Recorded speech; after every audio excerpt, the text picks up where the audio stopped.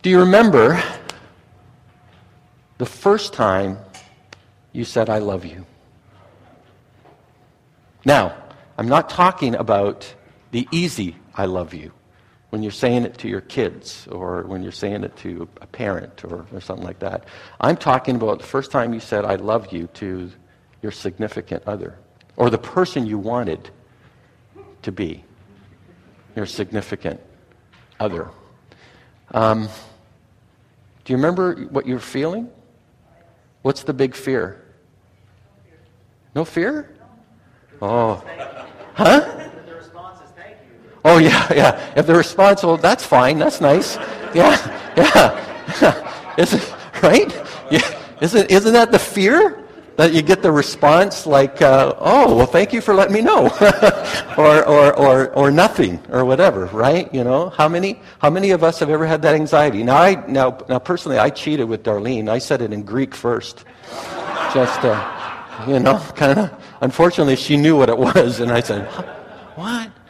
So, but that's the big fear, isn't it? You know, that what you're feeling for somebody else is reciprocated.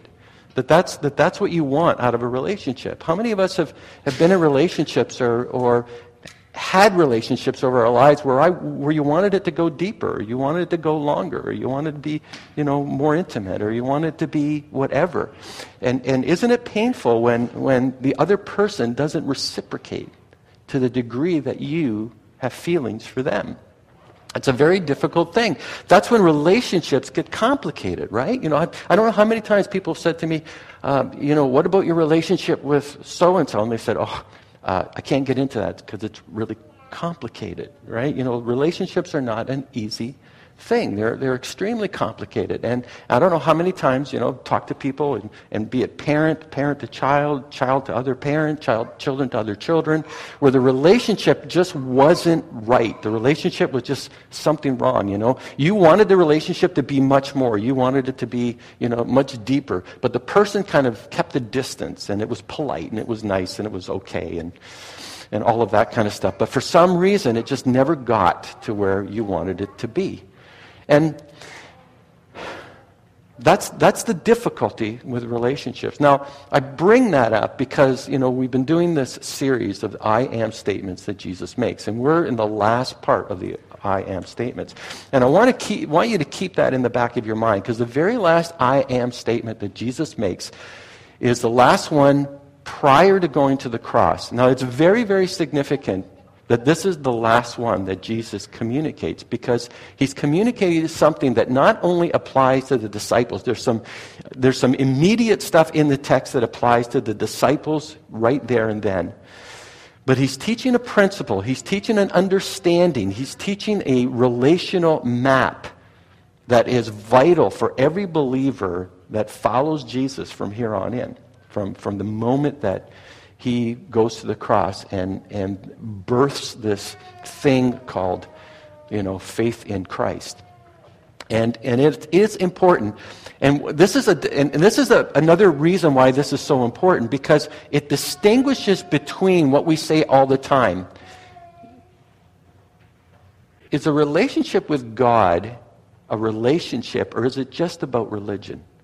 I think this is so important, what this passage teaches us, because there are so many people that say, I'm religious. So many people that say that I'm spiritual. There's so many people that say, I have this thing with God. God and I kind of have a understanding and all that stuff.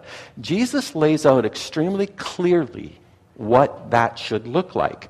And the way, in fact, I've actually asked people, what's your relational map look like when it comes to God? And if you can't answer that question, at least in the way that Jesus presents it in this passage, you've got something to think about. You've got something to talk about. So it's a really powerful passage. And as we said, this is a passage that comes out of Jesus having the last Passover meal with his disciples. And in the Gospel of John, we get this extended conversation that Jesus has, this can we talk moment to his disciples. And this is what he talks about as the last I am statement. And I want to dive into it as we get into John 15. John 15, Yeah, Kayla, can you bring that next screen up, please? Thanks. Thank you. Actually, I should say John 15. I'm sorry I did that. So John 14. But Jesus says this to the disciples, I am the true grapevine, and my Father is the gardener. He cuts off every branch of mine that doesn't produce fruit, and he prunes the branches that do not bear fruit, so they will produce even more. You have already been pruned and purified, but the message I have given you. Now he's talking to the disciples, okay? You've already been purified, the message I give to you. Remain in me, and I will remain in you. For a branch cannot produce fruit if it is severed from the vine, and you cannot be fruitful unless you remain in me. Okay, next passage. Yes, Jesus repeats it. How many times has he repeated these I am statements? Yes, I am the vine, you are the branches. Those who remain in me and I in them will produce much fruit. For apart from me, you can do nothing. Anyone who does not remain in me is thrown away like a useless branch and withers. Such branches are gathered into a pile to be burned. But if you remain in me and my words remain in you, you may ask for anything you want and it will be granted. When you produce much fruit, you are my true disciples. This brings great glory to the Father. Now, in these short verses here at the very beginning of John 15, you have Jesus present a relational map. You know, God the Father is the gardener. Jesus is the vine. We are the branches. There's this continuity, this relational map, this kind of Christian family tree, if you want, this Jesus family tree, if you want to put it that way. And it's a very important principle because Jesus is talking about a relational dynamic that many of us sometimes forget, that many of us ignore, that for many people around the world, it's all about a religion, it's all about a process, it's all about how you do things. It's not necessarily about a relationship. And, for many of us, I think one of the things that is very scary is that a relationship with God, what's it look like? When you say, I love you to God, are you afraid of how God is going to reciprocate? How many of us think God is going to just, say thank you now that you've opened yourself up to me, but now we need to deal with a bunch of stuff? Or you think it's all about judgment? See, all through the Old Testament, all through the New Testament, especially in the New Testament, one of the critical things that Jesus has been trying to demonstrate to the disciples, to demonstrate to the religious community of its day, is God the Father longs to have an intimate relationship with you. That it's about an intimate relationship. It's not about distance. It's not about respect. It's not just about, being polite to one another. It's deeper than that. It's farther than that. You see, if our religion is just to be respectful to God, where does that take us? Because the minute you feel you're not being respectful, what you think you're getting back from God is judgment. But Jesus is changing the dynamic, that the thing that God the Father longs more than anything else is an intimate relationship with his creation. And we'll get into that a little bit more, but it's a beautiful picture. Now, if I was to ask you, if you're a believer here this morning, if I was to ask you, what is the one major responsibility you have as a believer, how would you answer? And you know what? It's not a test this morning. We're not going to do the test thing this morning. But here's the point I want to make that is so clear from this passage. As a believer, you have only one responsibility, and that's to stay connected to the vine. How many times in that passage did you hear the word remain? Remain in me, abide in me, dwell with me, be with me. It's an intimate word. Throughout the Gospel of John, the word abide, meno in Greek, is continually being brought into the text to talk about the intimacy that God the Father desires with you. It's not a distant, it's not a polite relationship. It's not a respectful relationship. I know we talk about fear in the Lord and all that stuff, but God the Father wants us to have an intimate relationship with Him. And the way that we do that is to stay connected to the vine. You see, the branches don't determine what kind of fruit. The branches don't determine the leaves, the color of the leaves, size of the leaves, all this stuff. The tree determines that. And as long as you're connected to the tree, you produce what the tree is giving you, right? That's the beautiful picture here. We know that Jesus is using a popular metaphor to get into people's minds what that looks like. All right, this whole business of gardening and for those of us that do it on a regular basis, we understand the imagery and the metaphor that Jesus is putting forward. In fact, many people think that as Jesus is leaving, going to the Mount of Olives, that he's passing these vineyards, these, and he's actually showing to the disciples, this is what it means to be, abiding in me and remaining in me. But it's one of the key, I've asked people many times, what's your relational map with God look like? And I've never, and I don't know if I've ever, memory being what it is, I don't recall anybody ever saying, well, my main responsibility as a follower of Jesus is to make sure I have an intimate relationship with Him and to stay connected with Him.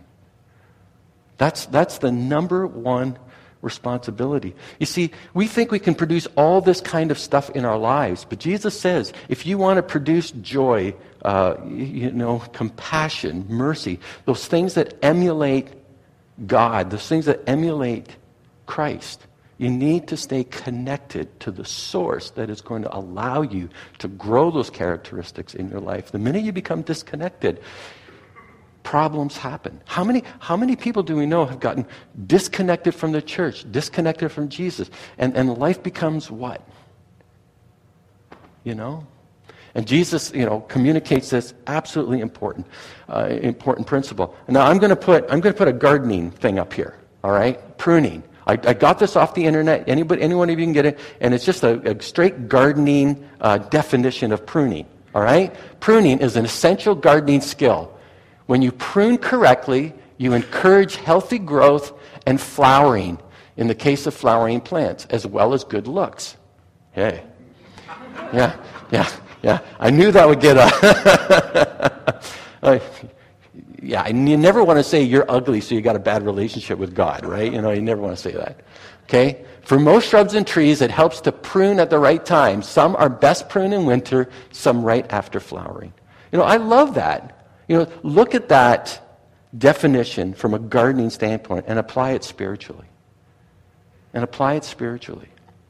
We've said many, many times, God is more concerned with your faith than the circumstances of your life. And often He'll use the circumstances of your life to prune your life in a particular way so you produce fruit, that you produce the characteristics that God is trying to, produce in you. If you're impatient, God is going to bring situations into your life where your patience is challenged. And if you allow those situations to kind of undermine your ability to learn patience, you've kind of missing, you got a 0 on the test. You get no stars on the page. Okay? That kind of thing. Those are the things that God brings into our lives. This is what Jesus is talking about. And that if we want to, as we get intimate in our relationship with God, God is going to bring things into our lives to grow us deeper, to produce more for Him, that are going to emulate the person and the work of Jesus in really powerful ways. But we forget this connection thing. We forget this intimacy thing. We forget this, I am the vine. And we kind of go on cruise control. You ever had a spiritual cruise control? Is your life on spiritual cruise control?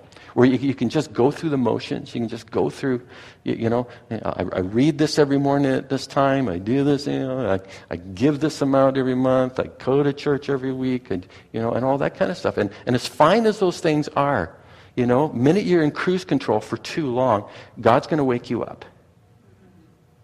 God's going to say, wait a minute, I need you to kind of, get on the off-ramp here because we're going to take a different road because it's not working. It's absolutely not working.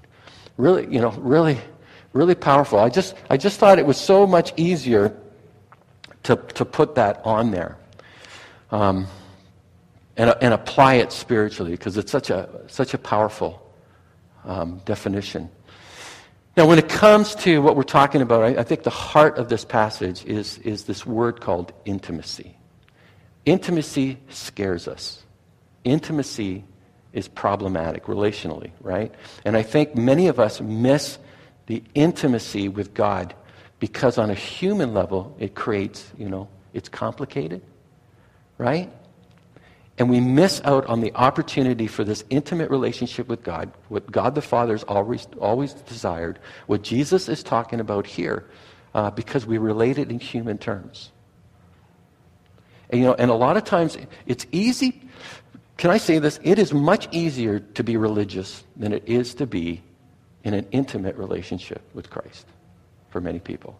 Because religion, you can do the right things. You can, walk the right route. And here's the thing.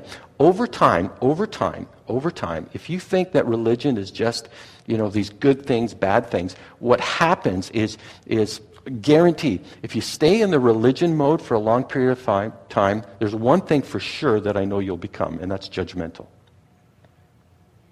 It's a guarantee you become judgmental. Because what ends up happening is that you start seeing things not from an intimacy, love relationship. You see things as here are the right things to do, here are the wrong things to do. And then when you point out to other people, this is what they're doing, or you see other people and that's what they're doing, God's going to judge them. And since God's going to judge them, I need to judge them too.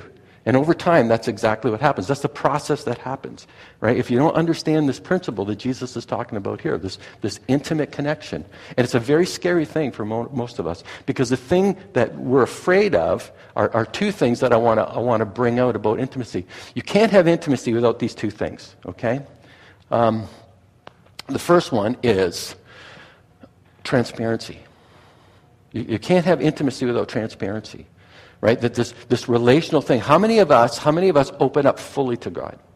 How many of us open up fully to Jesus and say, here are the struggles, here are the things that I'm working through. This incredible transparency. And we know that in a relationship, if you want it to go where you want it to go, if you want it to be much more than what it is, you need that transparency. And when you're here at this level and the other person's at this level, you've got this gap. And you're afraid to say, have you ever been with your significant other and you're afraid to talk about a particular topic? Because you know what it's going to do, right? Okay? And what's freaky about all that? We're afraid of this intimacy and this transparency with God, but doesn't God know everything anyway?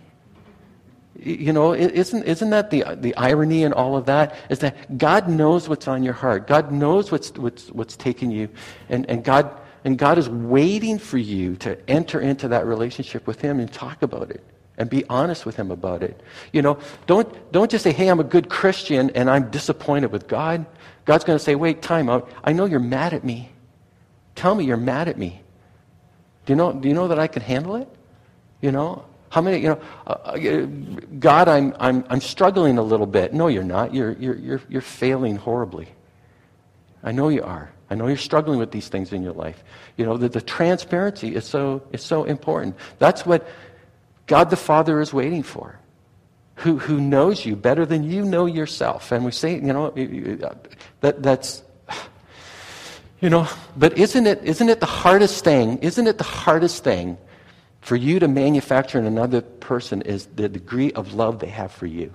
You can't manufacture that, can you? And that is what God the Father is longing most, is an open love relationship that is willing and transparent with Him. Okay? Here's the second word that scares us when it comes. You ever heard of people that are commitment phobic, Here's the second one, submission. Submission. We don't like this word. Absolutely don't like this word. But here's a reality. And the more I thought about this, and I've heard other people communicate this, But we're not talking about submission one to another. We're talking about mutual submission, which is so important. I would argue, by the way, men, women in the Bible, it's all about mutual submission. It may look differently for guys, it may look differently for women, but it's all about mutual submission. Argue that, theologically or whatever, right? But submission. And I would argue, too, that when it comes to God and us, it is a form of mutual submission. Isn't it amazing that God took the first step in sending his Son to die for you? While we were yet sinners, Christ died for us. That God willingly entered into the relationship in a submissive way to us, to his creation. Read Philippians 2, read those other passages. That that God demonstrate his willingness to love us in a way that was totally, submissive and to sacrifice his Son so that we can have a relationship with him. That is incredible. That is the profound truth about Christianity. That we had a God that would chase us to that degree and sacrifice his Son in order that we can have an intimate relationship with the Father. Submission scares us, but God took the first step. Submission scares us. But to be transparent to that degree, this is what Jesus is talking about when he says, I am the vine, you are the branches. Remain in me, and you will bear fruit. See, how many of us have met those people that just have this relationship with God, and we go, oh, wow. And their lives, it's not like their lives are perfect. It's not like their lives, they don't have situations and circumstances or painful moments in their lives. But their lives are just, they live at a level that most of us, how do you get there? And very simply, it's one thing and one thing alone. They have this intimate relationship with Christ. And that's what Jesus, here, don't you find it kind of neat that this is the last of the I am statements? Jesus is getting ready to leave the disciples, and he says, guess what? Remain in me. Even though I'm, physically gone, right? Don't ever leave me. Powerful. Okay? Two horrors. This is what intimacy produces. Intimacy produces, with Christ, reproduces the life of Christ in me. That's what intimacy produces. That the more intimate that you are in your relationship with God, the more the character and the work of Christ lives out in you. And it's an amazing, and you know what? I believe when the New Testament talks about transformation, this is what they're talking about. This is the transformation that they're talking about. The Christ-likeness in people. The people who come out, Amazing Grace, written by a man who was a slave trader, right? Talk about a transformation. It's a song that we celebrate the most, but talk about a transformation. People who were one person and then met Christ and became a totally different person. That whole transformation thing, right? It models us this way, but fruits of the Spirit, right? In Galatians, what are they? Love, joy, peace, patience, kindness, goodness, faithfulness, gentleness, and self-control. Those are the characteristics. Those are the hallmarks of a person who has an intimate relationship with Jesus. Those things come out time and time again. I read, in preparing for this, I read a kind of an old illustration of Stuart Briscoe. It just really struck me. Stuart Briscoe, many years ago, Stuart Briscoe is a well-known pastor who pastored Elmbrook in the U.S. and a British man, but for years he was a traveling evangelist. And he talks about in the middle of the night he was in Poland and during the Cold War. And he talks about this one particular evening he got picked up by by one of the hosts and said, listen, I need you to preach tonight. And it's the middle of the night. What are you talking about? And he says, yeah, come on. So dead of winter, drove him out into some remote place with this old, shack of a barn. And he went in, and there was just like one light bulb or two light bulbs or something like that. And there was 100 young people in that room. And he said, you need to teach them. They're believers. They need to hear the word of God. And Briscoe said, okay, I'm going to pull out John 15 and started preaching from this passage. About 10 minutes into his message, the lights went out. And his interpreter said, he was going to stop. And his interpreter said, no, you need to keep going, okay? It's okay that the lights are out. But he had no notes. He couldn't read his Bible or anything like that. iPads weren't around in those days to kind of light up the room. So he just kept preaching on John 15, what it meant to abide, what it meant to, be connected to Christ. The lights about 20 minutes later came on, and he was shocked to see every one of those youth were on their hands and knees, lying there in front. And he was just taken aback. And the interpreters just said, keep going, keep going. So when he finished and kind of morning came, he said to the interpreter, boy, that was something else, eh? And supposedly the youth stayed there for the better part of the day in that position because they had never heard this kind of teaching before. And they wanted to make sure that they were abiding in Christ. And they weren't going to leave that place until they had that assurance that their lives were remaining in Him. This relational map is so important. It's the distinguishing feature of whether you're a religious person or whether you're a person transformed by the gospel of Jesus Christ. That makes a big difference nowadays. Now that's the last of the I am statements, but what we do have that we want to give you today, if you want, is all the 7 statements right here. We've got these cards. Every one of you can have one. And it's really quite beautiful. Thanks to the office staff, Sue and Matt for helping to put this together. But we took all the 7 statements, okay, and we put them together for you for the series. Jesus said, I am the bread of life. Therefore, I am fully satisfied by Him. And it's something for you to remember and something to keep and just to remind you. Because these 7 statements are incredibly powerful because Jesus is talking about much more than just being a prophetic word about God.